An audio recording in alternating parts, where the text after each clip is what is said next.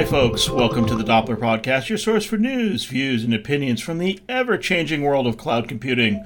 Our mission is simple: to help you navigate your career journey with the best advice, tips, and techniques from those who found success in a cloud-first world.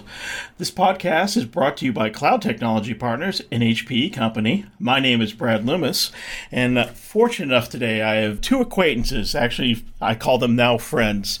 We met each other at a panel event at Google in New York in the May timeframe, and had a lot of fun, but also had a lot of great conversation and different perspectives, perceptions of what's going out there.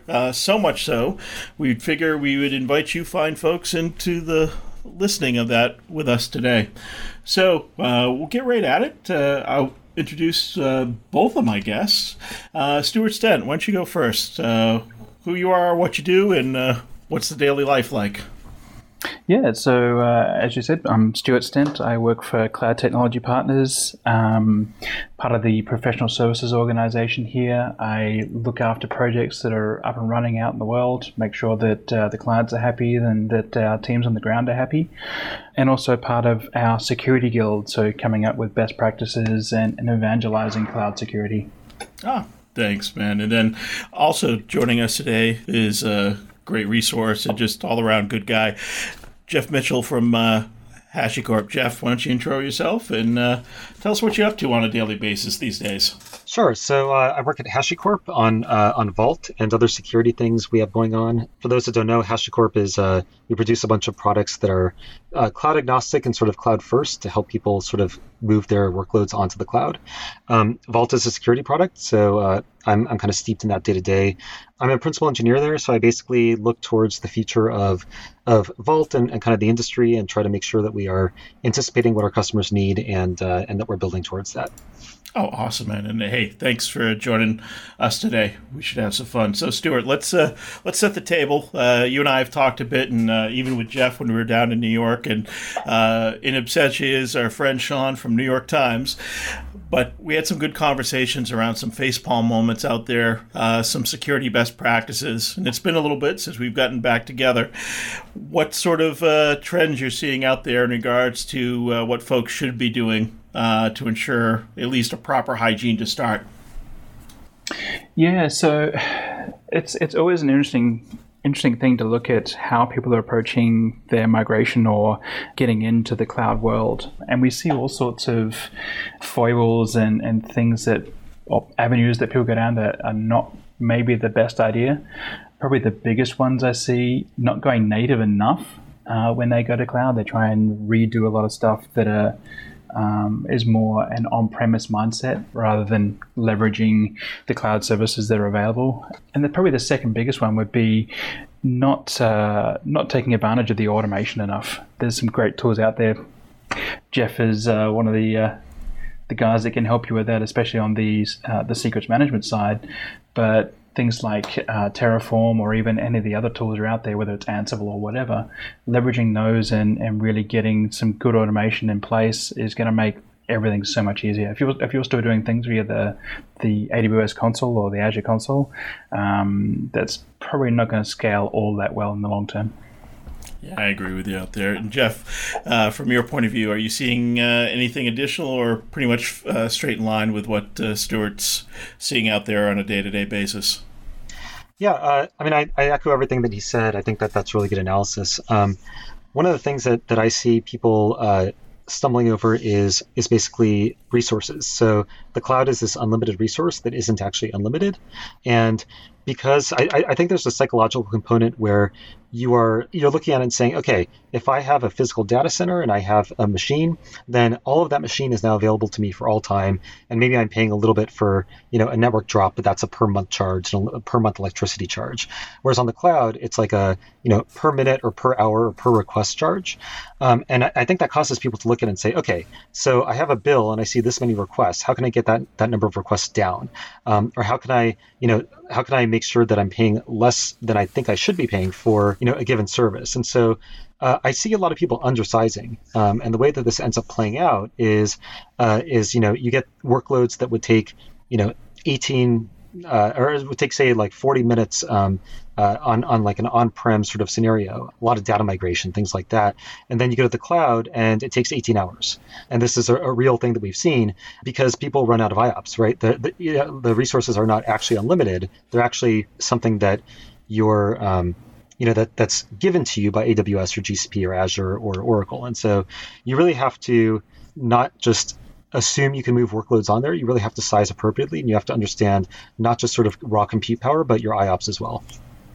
Yeah, I agree in that regards. I think folks typically will underestimate what I call the squelch factor, right? And if you take a look historically at some of the bursting capability, you may be given the allotment of IOPS or access at any given point, but over time that tends to drift down. And then if you couple that with some of the benchmarking that goes on, you can actually see drift as well between what you think you might be paying and what you're actually getting behind the scenes.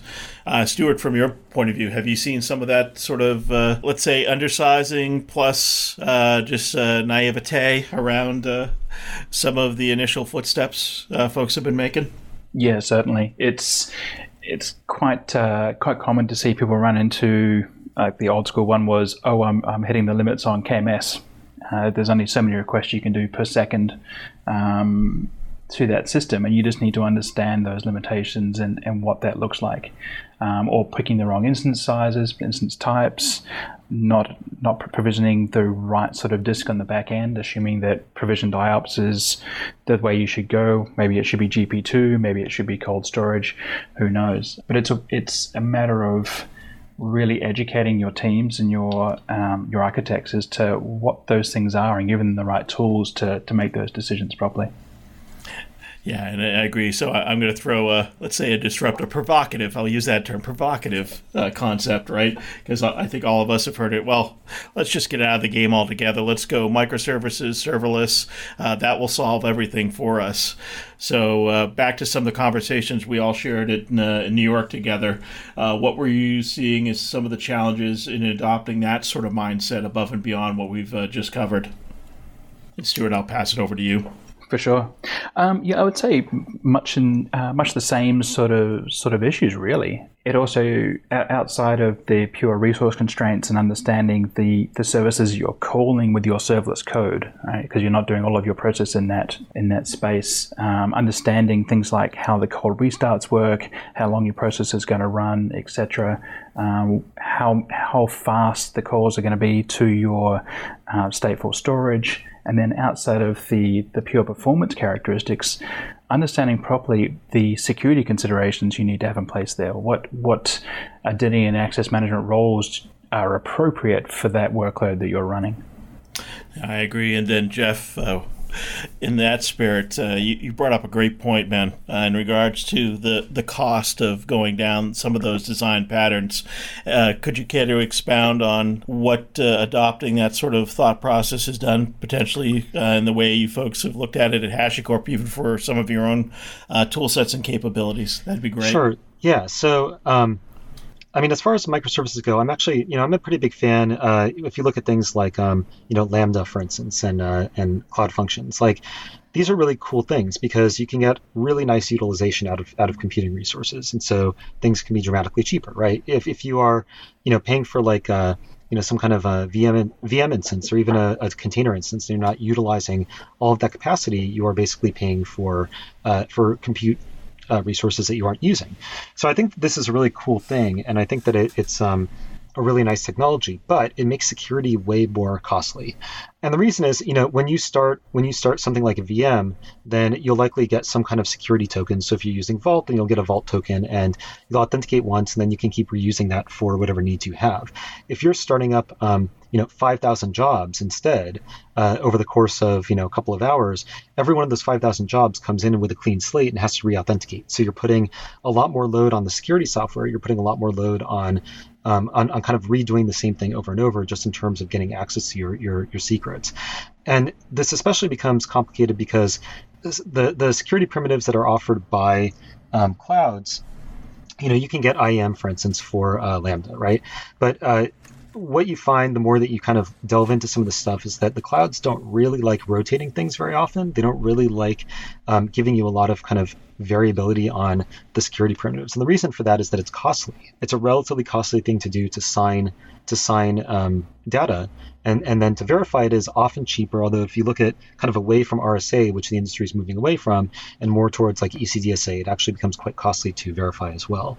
And so, microservices, like I think that they're great for computing workloads, but most workloads these days need access to secrets, and they make the secret management aspect quite a lot trickier. And we've had to, in Vault, we've had to be very focused on sort of how do we deal with that, and how do we figure out, ways to try to mitigate the impact of having lots and lots and lots of tiny jobs as opposed to, larger jobs that reuse the same kind of access credentials over and over. And what were some of the steps that you guys took, at least from a architecture design pattern, to rethink that sort of problem space now? Was it? So we took our cue from kind of the shift towards serverless serverless and microservices in the first place, which is being increasingly stateless. And so we came up, in our case, instead of having stateful tokens, we came up with a new kind of token that could be used for this kind of functionality where you know that you have a job that has kind of a fixed or limited lifetime. And you can get a Vault token to authenticate you that is ephemeral. So that token doesn't require state to be tracked within Vault itself, but it has a fixed lifetime. It's not something you can sort of extend by saying, hey, I'm still using this, please renew it. That token is gone when it's gone. But the nice thing is that because we don't have to track lifetime, that lifetime never changes, then we can always, then we just sort of take it as it is and sort of validate it every time that you give it to us without having to go to storage. So we kind of took that model that people are going to with their data flows. We looked at it and said, okay, can we apply that same model to security? Makes sense. And then, Stuart, from your point of view, as these design patterns have been changing, from a security optics, what are some of the new gaps folks should be looking at in a different light out there today, right? They may have tried to approach this with our traditional approach of VM/container based, but in this brave new world, is there some words of wisdom you could expound upon for the folks actually going down this journey, but also keeping security front and center in their mind? Yeah, for sure. The big one is going to be to leverage the tools and capabilities that the CSP provides, whether that's CloudTrail or the native services on Azure or GCP. It doesn't really matter, but leveraging those to the full extent and getting as much information out as you can, and also trying to gain some visibility with tools like PureSec or any of the other tools that are out there to try and get a little bit more information about what's actually happening in your processes as they're going on in that serverless world. No, it makes sense, right? It's new problems, new tools, but as the saying always goes, right? A fool with a tool is still a fool if they don't know how to use it the right way, right? So moving on from that, Jeff, from your point of view, microservices, serverless, what other trends are you seeing out there where you're seeing Vault being deployed against that may be new and exciting and maybe something coming over the horizon folks should start looking at? Yeah, well, I'll talk about some of the trends that I see from the cloud, which I think are good, and kind of people using the cloud, and then about Vault specifically. But one of the trends that I see people getting more comfortable with is kind of the idea of the cloud is the trusted third party. And so we see the rise of like identity, of trying to understand, what is this service, what is this machine?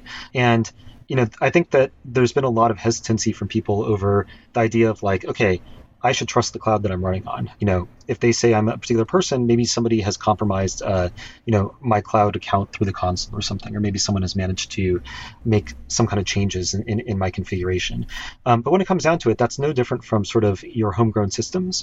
And the security for the actual systems for most of these cloud vendors is really just top notch. I mean, it's really fancy stuff. I've heard Seth Vargo at Google at GCP talk about the ways in which they use like lasers and vibration sensors or crazy things like that to detect, ingress into their data centers and their systems. It's really cool stuff. So, when it comes down to it, it's using the clouds as sort of trusted third parties and as sources of identity to kind of be used as authentication is actually a pretty good idea. And we're seeing people get more comfortable with that.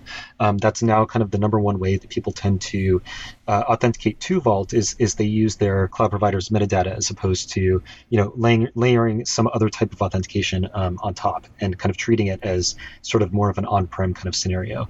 So we see that a lot. Another thing that I think is really positive development is people are getting away, and I think that this was mostly one that came from kind of the on-prem world, but getting away from this idea of there being a trusted and untrusted zone in the network. That's an idea whose time is long past. You sort of have to go throughout your architecture and your planning, assuming that someone is in your network and that you need to have protections from machine to machine and service to service additionally. So things like TLS everywhere, having TLS for all of your traffic flows, regardless of whether you think it's public or private, that's something that's a trend that we're seeing, which is really positive. And in a kind of similar vein, encrypting everything, not just the network traffic, but the data at rest. And I won't go into all the reasons why. I think there have been plenty of data breaches that sort of talk about why this is really important. No, it's been forefront, and I appreciate that point of view. And Stuart, some of the chats you and I have had in the past, probably +1 on that. What are your thoughts? Yeah, for sure. That whole concept of assuming you're already breached or that you're going to be breached in the next couple of days is a really useful mental model for making good architectural decisions in the first place. Whether it drives you down the route of TLS everywhere or encrypting everything, it makes a lot of sense as far as making those decisions in the first place, but also communicating them to other teams so that they get a better handle on the why of those decisions. Yeah, no, it makes sense. So I'm going to actually pivot the conversation a little bit because, again, getting to know both of you and as I consider your friends, none of us were born with this sort of innate capability. And as these technologies change quick and fast, and we're always needing to be continuously learning. So, Jeff, I'll start with you. How do you keep current? How do you stay afloat with everything going out there? And any tips, tricks, techniques you would pass on to folks to become more aware in the space? Sure. So I think in a general kind of not security specific sense, I think the thing that I find most valuable is sort of the ability to skim and, not just what you're reading, but kind of information generally. I sort of subscribed at some point in the past. I realized, I can't remember everything. And I sort of started subscribing to the philosophy of, I just need to know what I don't know, or I need to know what's out there, and then I can Google the rest. And so, one thing I find really valuable is kind of consuming a fire hose only in the sense of becoming aware that a project is out there or a concept is out there, so that when I see a situation where I think it might be applicable, I can say, you know what, I don't know the details, but now I'm going to go look up those details because I remember that this thing literally exists. And that's been a really, I think that's been a good strategy for me, and it's made me kind of able to adapt to a lot of things that have come through. One other thing I'll say is on the security space, and I think this is valuable for anyone that's dealing with security at all, and so this is sysadmins and application developers and so on, is you don't need to be a cryptographer. You don't need to write your own cryptography. In fact, please don't. Just get an understanding of applied security, right? And so this kind of comes down to that similar concept of figuring out just the things that you don't know and filing it away. Is you don't need to know that you need to use SHA-3 versus SHA-2 256. What you need to know is not to use MD5, right? You don't need to know that you shouldn't use, or you don't need to know the details of particular all the different symmetric key encryption algorithms that are out there. You just need to know ASGCM is a good choice, and it's because it does authentication as well, or Cha-Cha and Cha-Cha Poly. So kind of getting an idea of the basic tenets and just applying them well and making sure that you use them right from the libraries that are well designed. That gets you a really long way. I agree with you. +1 and then some. Stuart, from your point of view, I know you lead a lot of our efforts internally and run the guild with us. And how do you stay current? And what's your philosophy and approach to swimming in this great world of great ocean of knowledge that we're seeing out there these days? Yeah, for sure. Yeah, so I hands down agree with the drinking from the fire hose thing. I looked at my RSS feeds the other day, and I think I do probably between 400 and 500 articles every day, just skimming through at least the titles of them all. I might dig into maybe one article that comes across my desk that looks interesting. But in general, because I have to cover at least 3 major clouds, plus on-prem, plus whatever else comes my way every day, the big thing for me has been focusing on first principles and understanding new concepts as they come down the pipeline. I don't need to know the internal workings of how Vault works or how Terraform works or how EC2 does its magic on the back end. But if I can understand the first principles of how those instances run, what they come up, what does Cloud Init do, at least from a high level, I can apply that to all of those clouds and then some. And that makes sense, right? Enough to get to a hello world moment, as we've covered a couple times on this podcast, but also know where to scratch the surface and go deeper as that client engagement or as that problem set comes up. Let's put on the crystal ball, guys. We touch clients every single day. All of us see a lot of new technology out there.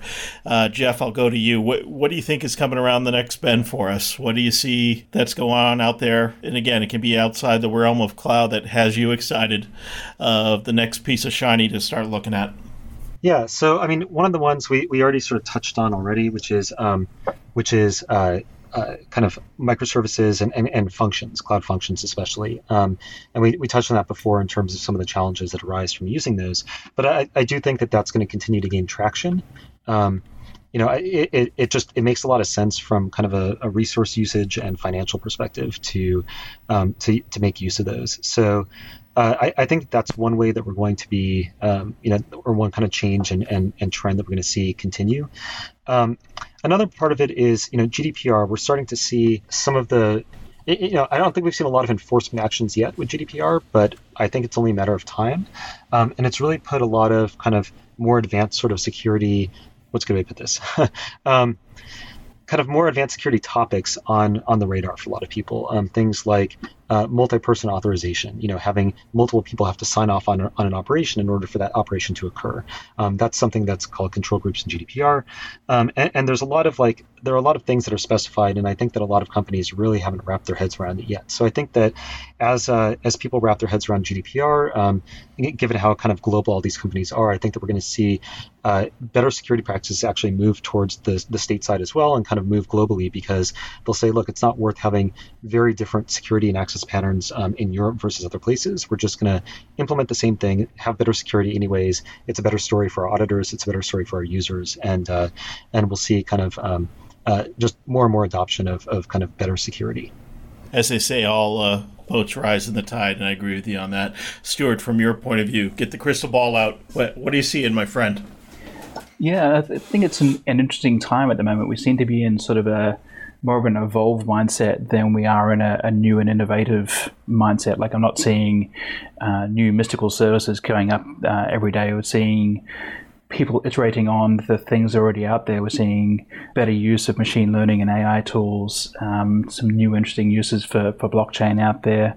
I think all of those sorts of services are going to be a lot more prevalent in the next little while. You're going to see a heck of a lot of machine learning and AI coupled with human interaction at this point.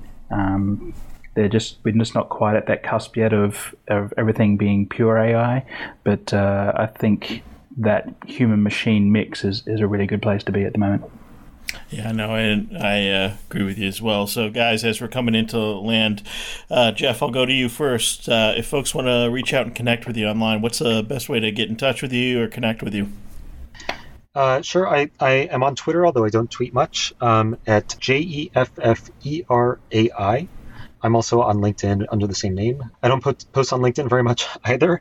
I just it's one of those things. I enjoy reading what other people are writing, and I just never end up kind of writing myself. So you're free to follow me, but whether it's a good thing or bad thing in your estimation, you won't see all that many posts.